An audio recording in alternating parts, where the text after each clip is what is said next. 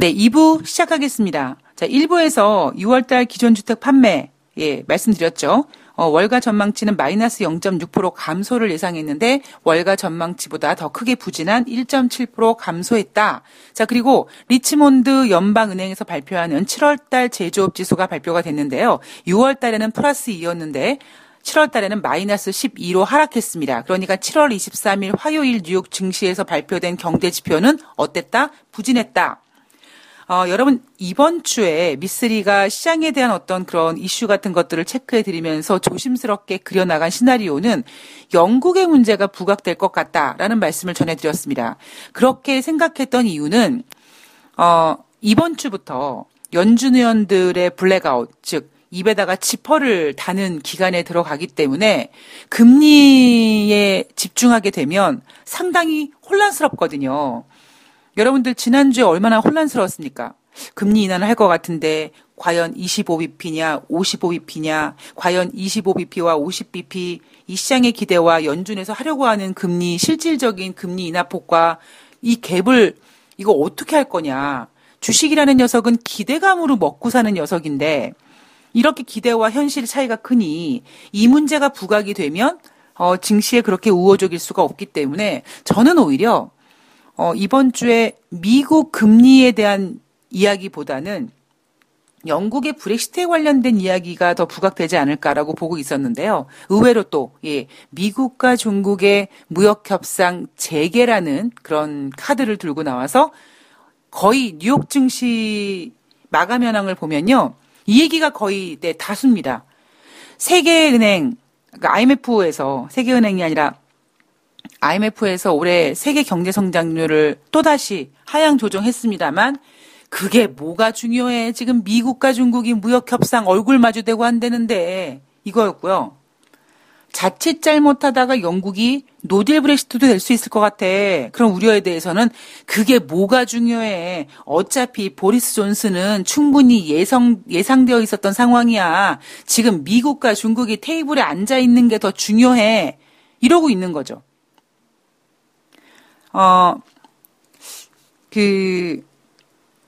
우리가 왜 희망 고문이라는 단어를 쓰지 않습니까?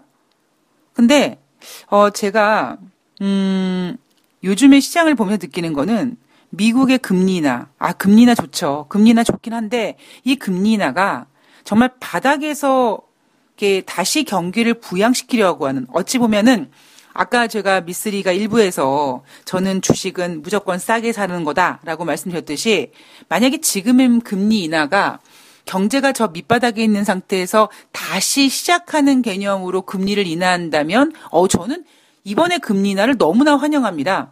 그러나 미쓰리가 올해 정말 유일하게 미국의 금리 인하를 예상하면서 가장 걱정했던 거, 즉 미국이요 올해 2019년도 경제 지표가 안 좋아질 거거든요. 그럼 걔네들이 금리 인하 카드 쓸 거거든요. 그럼 금리 인하 카드 하면 그 뒤에 경제가 더 안 좋아질 거다라고 걱정했던 이유가 뭐냐면 지금의 금리 인하는 밑바닥부터 시작하는 금리 인하가 아니라 지금 누리고 있는 이러한 편리함, 이러한 것들을 다시 잃고 싶은 마음이 없다 보니까 억지로 인위적으로 돈을 더 부풀리게 하면 이거거든요.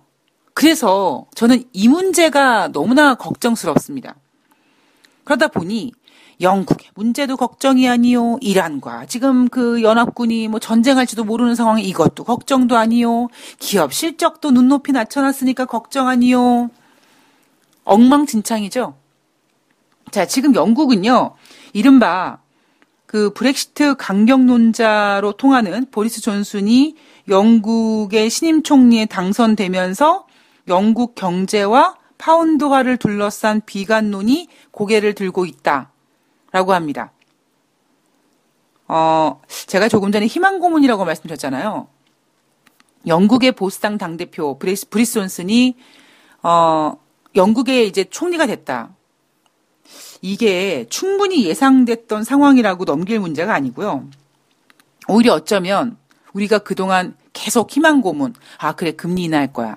또 미국과 중국이 무역 협상할 거야.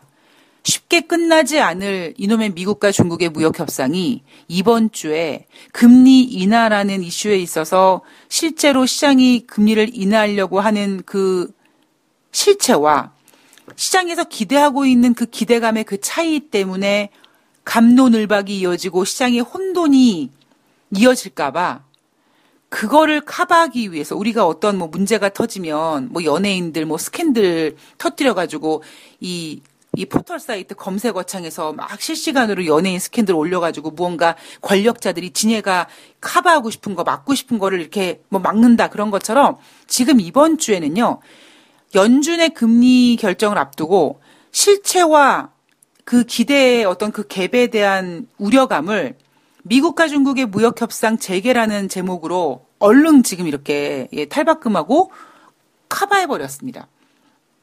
그러다 보니 뉴욕 증시 마감현황에서 거의 반 페이지가 넘는 페이지에서 미국과 중국의 무역협상 재개 이야기가 나왔는데 이 문제는요, MBC 방송인가요? 거기서는 한 6개월 정도, 즉 단기간에 끝날 문제는 아니다라고 생각하고 있습니다만 뭐 6개월 걸리겠습니까? 더 걸리겠죠.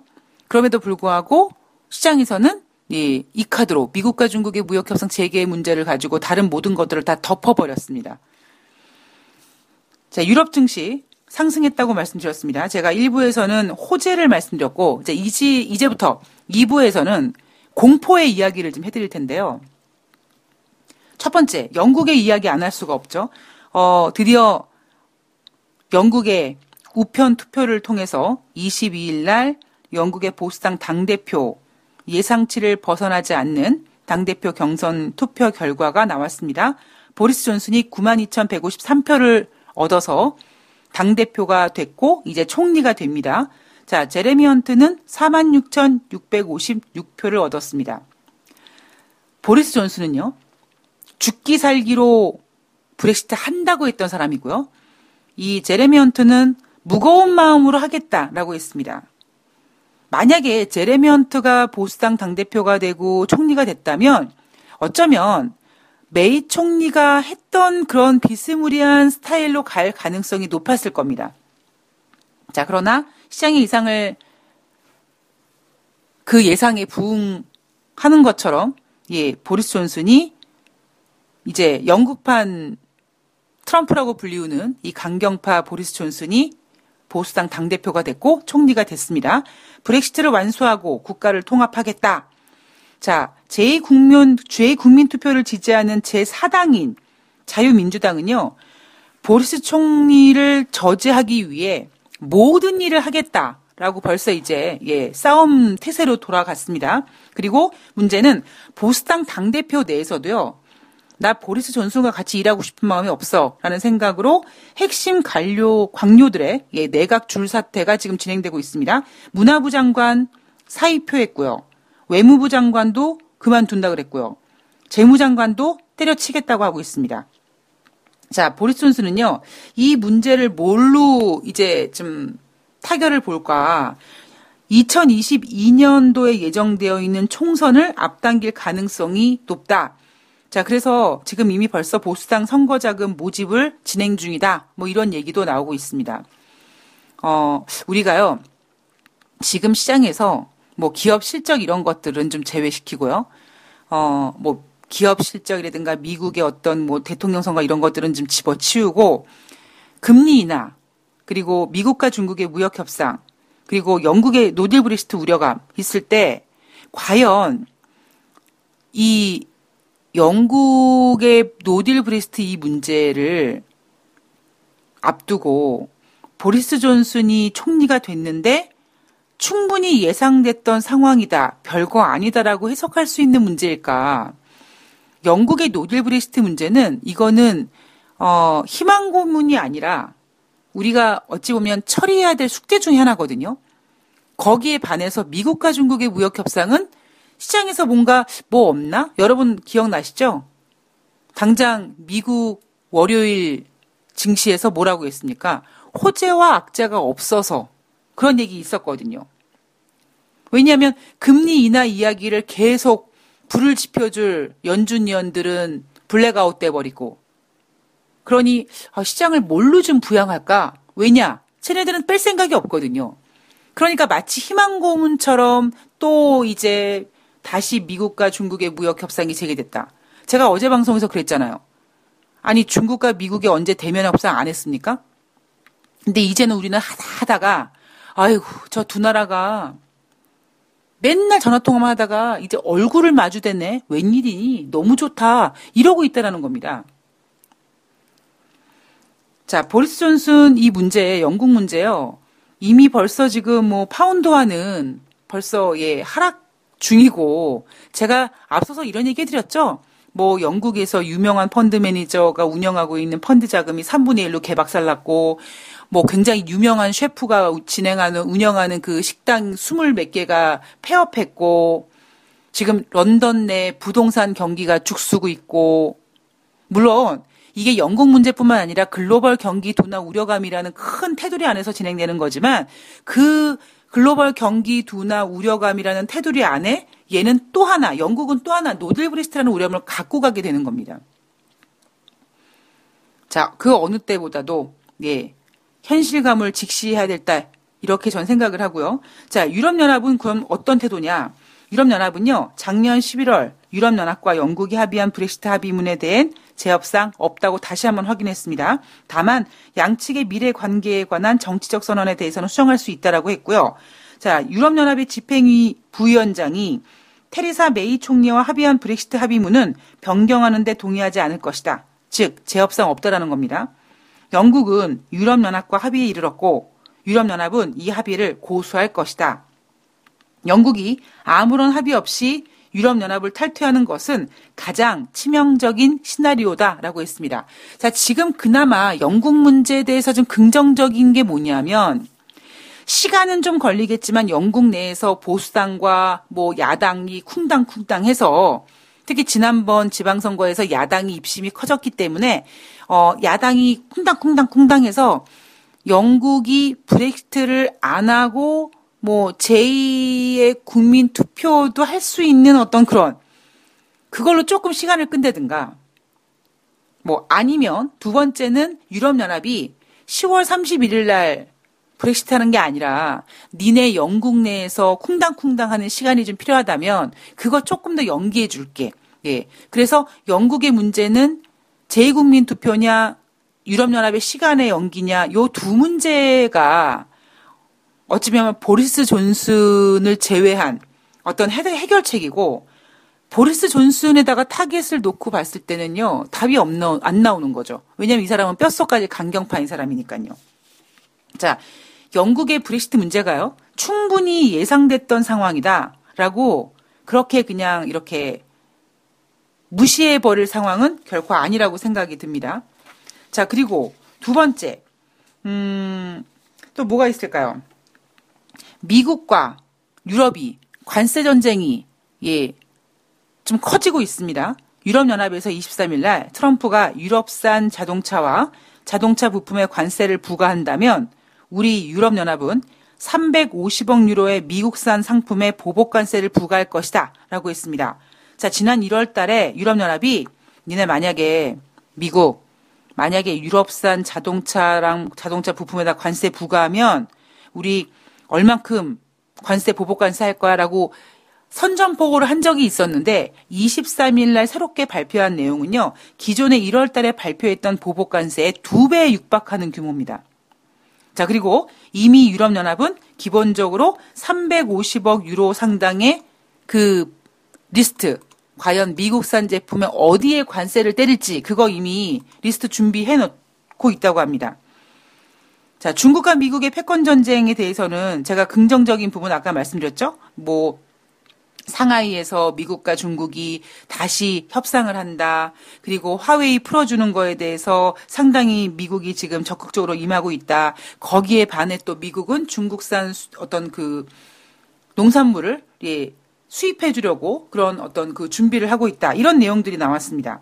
자, 그렇다면 부정적인 내용은 뭐냐면 워싱턴 포스트에서 보도한 내용을 보면요. 중국 최대 통신장비 업체 화웨이가 북한의 3세대 무선 네트워크 구축 사업에 몰래 관여했다. 자, 트럼프 대통령은 진위 여부에 대한 조사 들어갈 것이다 라고 얘기를 했습니다. 자, 38로스의 보도를 보면요. 북한이 3G망을 구축하면서 고위층 2,500명을 대상으로 300여 개의 통화를 동시에 감시할 수 있는 시스템을 만들 계획이다라는 거를 보도했는데, 38로스가 보도했는데요. 이 38로스는 북한에서 이동통신 서비스가 시작되기 6개월 전인 2008년도 5월 28일 날 회의록을 입수했다고 합니다. 자, 이 회의록에 뭐가 있느냐? 이 북한에서 지금 통화를 감시하고 하는 이 시스템에 화웨이가 2,500대의 이동전화를 목표로 삼고 300개의 통화와 300개의 데이터 세션을 동시에 모니터할 수 있는 방안을 북한 측에 제시했다는 거죠. 자, 이렇게 되면 중국과 미국 간의 무역 협상, 자, 화웨이 풀어준다라고 했는데 만약에 이 보도가 사실이라면 이거는 어찌 보면 미국 입장에서는 북한에다가 이런 거를 하는데 화웨이가 들어갔어. 어찌 보면 미국 입장에서는 북한과 미국을 동시에 때릴 수 있는 동시팩션이 가능한 문제거든요. 물론 트럼프 대통령은 이거 상당히 또 고심스러운 문제일 겁니다. 그죠? 왜냐하면 북한을 지금 우쭈쭈 해줘야 되는데 아이고 이걸 또 중국을 조지자니 또 북한도 같이 조져야겠고 이거 어떻게 해야 되지? 어쨌든 이 문제가 트럼프 대통령은 그렇게 크게 문제 삼지는 않으려고 할 것입니다. 자, 그러나 어쨌든 이런 문제는 트럼프 대통령 혼자 관여하는 게 아니라 또 주변 시장 상황이라든가 이런 분위기가 어쩔 수 없이 트럼프 대통령한테 규제 카드를 꺼내게 할 수밖에 없는 그런 문제일 수도 분명히 있죠. 자, 거기에다가 지금 미국과 중국이요. 제가 이번 주에 자주 말씀드리는 내용이 아니 그동안 미국과 중국이 얼굴 마주대고 협상 안 했습니까? 그동안 얼굴을 안 보고 협상을 안 하고 계속 전화통화라든가 뭐 이메일로만 협상해가지고 지금 1년이 넘도록 두 나라가 협상이 안 된 거예요? 아니거든요. 얼굴을 마주대고 안 대고가 이게 중요한 게 아닌데 지금 우리는 지난주까지만 해도 얘네들이 만날 생각을 안 하고 서로 전화통화만 했는데 세상에 이제 만난대. 지금 이게 지금 흥분할 얘기입니까? 아니거든요. 그러니까 오로지 우린 지금 미국과 중국이 두 나라가 협상 테이블에 앉는 것만에 너무 흥분해 있는데 그 세부적인 내용은 결코 미국과 중국의 무역 협상이 쉽지 않다라는 게 팩트라는 거죠. 자, 미국 정부가 23일 날 이란산 원유를 사고 판 혐의로 중국의 국영 에너지 업체에 제재를 가하기로 했습니다. 자, 그 기업이 어디냐? 폼페이오 장관이 뭐라고 얘기했냐면 이란산 원유 제재를 위반한 혐의로 중국의 국영 에너지 업체인 주하이 전룽과 그 CEO에게 제재를 가하기로 했다고 했습니다. 자, 주하이 전룽은 어떤 기업이냐? 중국의 국영 난광 기업의 자회사라고 합니다. 자, 중국 대변인이요. 중국은 미국의 일방적인 제재와 긴 팔을 뻗어 간섭하는 것에 대해서 단호히 반대한다. 중국은 자국 기업과 개인의 합법적 권익을 지키기 위해 필요한 모든 조치를 할 것이다.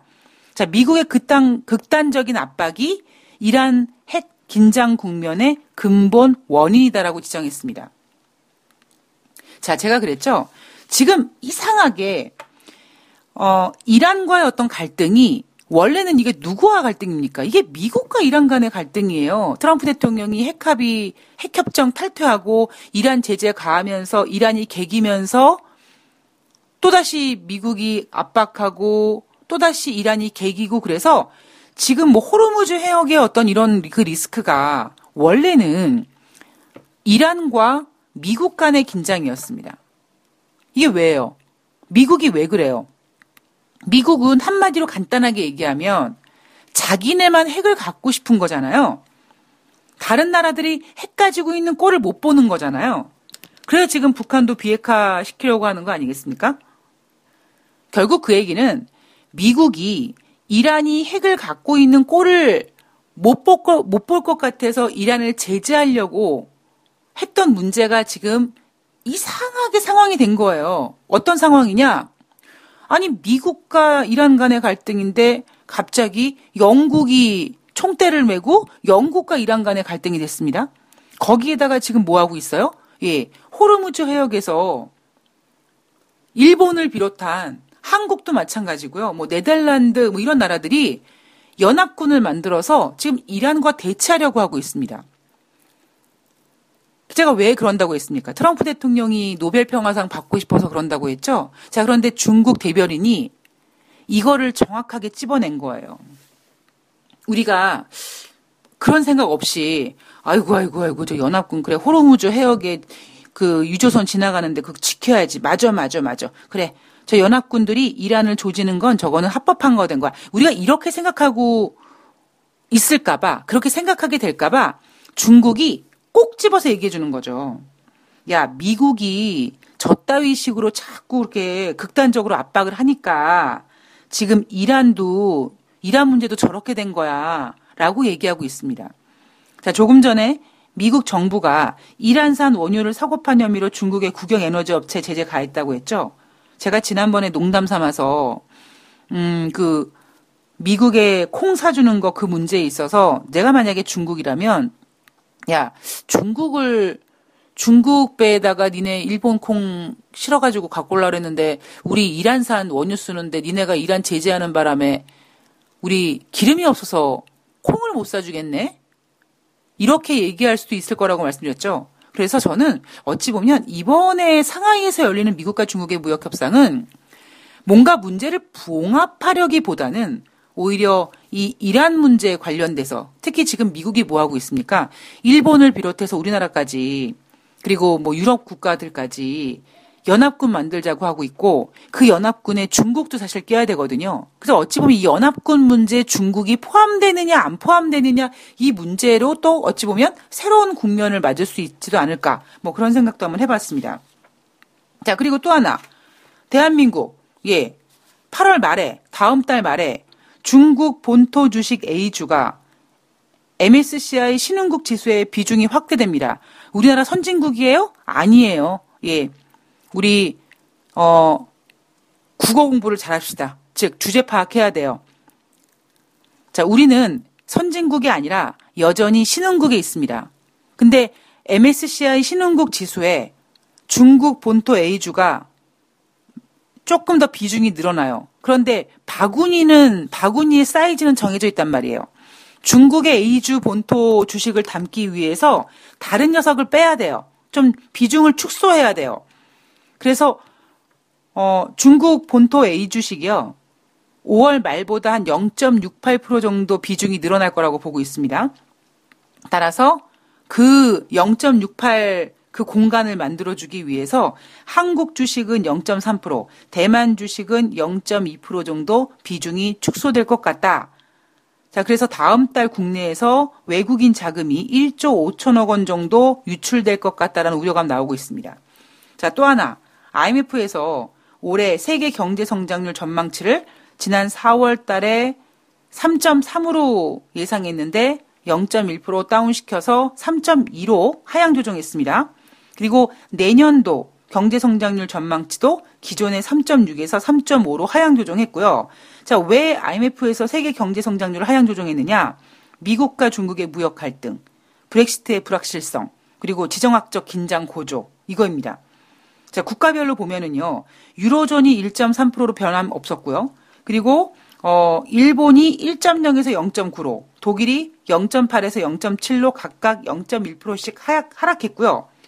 중국은 6.3에서 6.2로, 인도는 7.1에서 7.0으로, 브라질은 0.9에서 0.8로 이렇게 국가별로 봤을 때 0.1%씩 다 하향 조정됐고요. 신흥개도국 같은 경우에는 4.3% 기존 전망에서 4.1%로 0.3% 하락했습니다.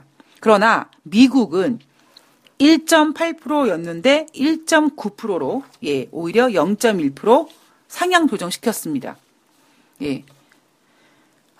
미국 주식시장이 저렇게 잘 가는 이유는 분명히 있죠.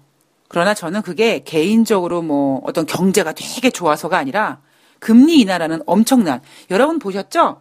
미쓰리가 작년도에 올해 미국이 금리 인하할 거라고 했던 그 힌트를 어디서 얻었다고 했습니까? 미국이 건방 떨면서 작년에 9월 달에 금리 인상하고 12월 달에 또 하겠다고 깝죽거리는 바람에 그리고 11월 달 FOMC에서 제롬 파월 연준 의장이 나 12월 달에 금리 인상 할 건데? 라고 하는 바람에 제가 11월 초에 뭐라고 했습니까? 여러분 12월 달에 미국 증시 안 좋을 것 같습니다. 그런데 증시는 땡겨 쓰는 스타일이 있다 보니까 11월 중순부터 시장이 안 좋을 것 같습니다. 미쓰리는 11월 중순부터 증시 좋게 안 봅니다. 라고 했죠. 그 이후에 1월 4일 날 제롬 파월 연준 의장이 나 비둘기인데요 라고 하니까 그러니까 추가적으로 금리 인상을 생각했던 시장에서는 12월 달에 미국 증시가 개폭락되는 걸 보고 아이고 안 되겠구나 정신 차려야겠구나라고 해서 금리 인하로 선회했고 그리고 금리 인하 기대감 때문에 지금 미국 증시는 이렇게까지 올라오고 있는 겁니다. 물론 금리 인하가 증시의 호재이긴 합니다만 제 경험으로 미뤄보아 지금 금리 인하는 어떤 정말 경제가 바닥이어서 다시 경제를 부양시키려고 하는 죽을 것 같은, 배고파서 이제 조만간 얘가 죽을 것 같은 그런 아이에게 죽을 먹이고, 우유를 먹이고, 밥을 먹이고, 그래서 기력을 회복시키고, 뭐 영양주사도 맞게 해주고 해서 살려주는 금리 인하가 아니라 지금 먹고 살기 좋은 애가 혹시 뭐 예를 들면 아이고 내가 이번 달까지 계속 홍삼을 먹였는데 아이고 다음 달에 내가 경기가 안 좋아져서 홍삼을 못 먹일 것 같네. 어떻게 하면 홍삼을 계속 먹여야지? 그래서 야 내가 돈을 빌려서 홍삼을 먹여야겠다라고 하는 거라는 거죠. 그래서 저는 지금의 금리 인하를 결코 좋게 보지 않고 있다라는 거고 그래서 저는 더 걱정스럽다라고 말씀드리는 겁니다. 자, 오늘 증시, 미국 증시가 상승했기 때문에, 우리는 2100포인트 안착을, 아마 시도할 겁니다. 그러나, 제가 우리나라 기업 실적에 대해서 굳이 따로 말씀드리지는 않지만, 우리나라 지금 상당히 기업 어닝 쇼크가, 확대되고 있습니다. 단순히 금리 인하라는 카드에 눈 멀지 마시고요. 조금 더 세밀하게, 상황을 분석해서 잘 대응하시기 바랍니다. 저는 7월 25일 목요일 날 더욱더 좋은 내용으로 찾아뵙도록 하겠습니다. 좋아요, 구독하기, 댓글 달기 화이팅입니다. 내일 뵙겠습니다. 고맙습니다.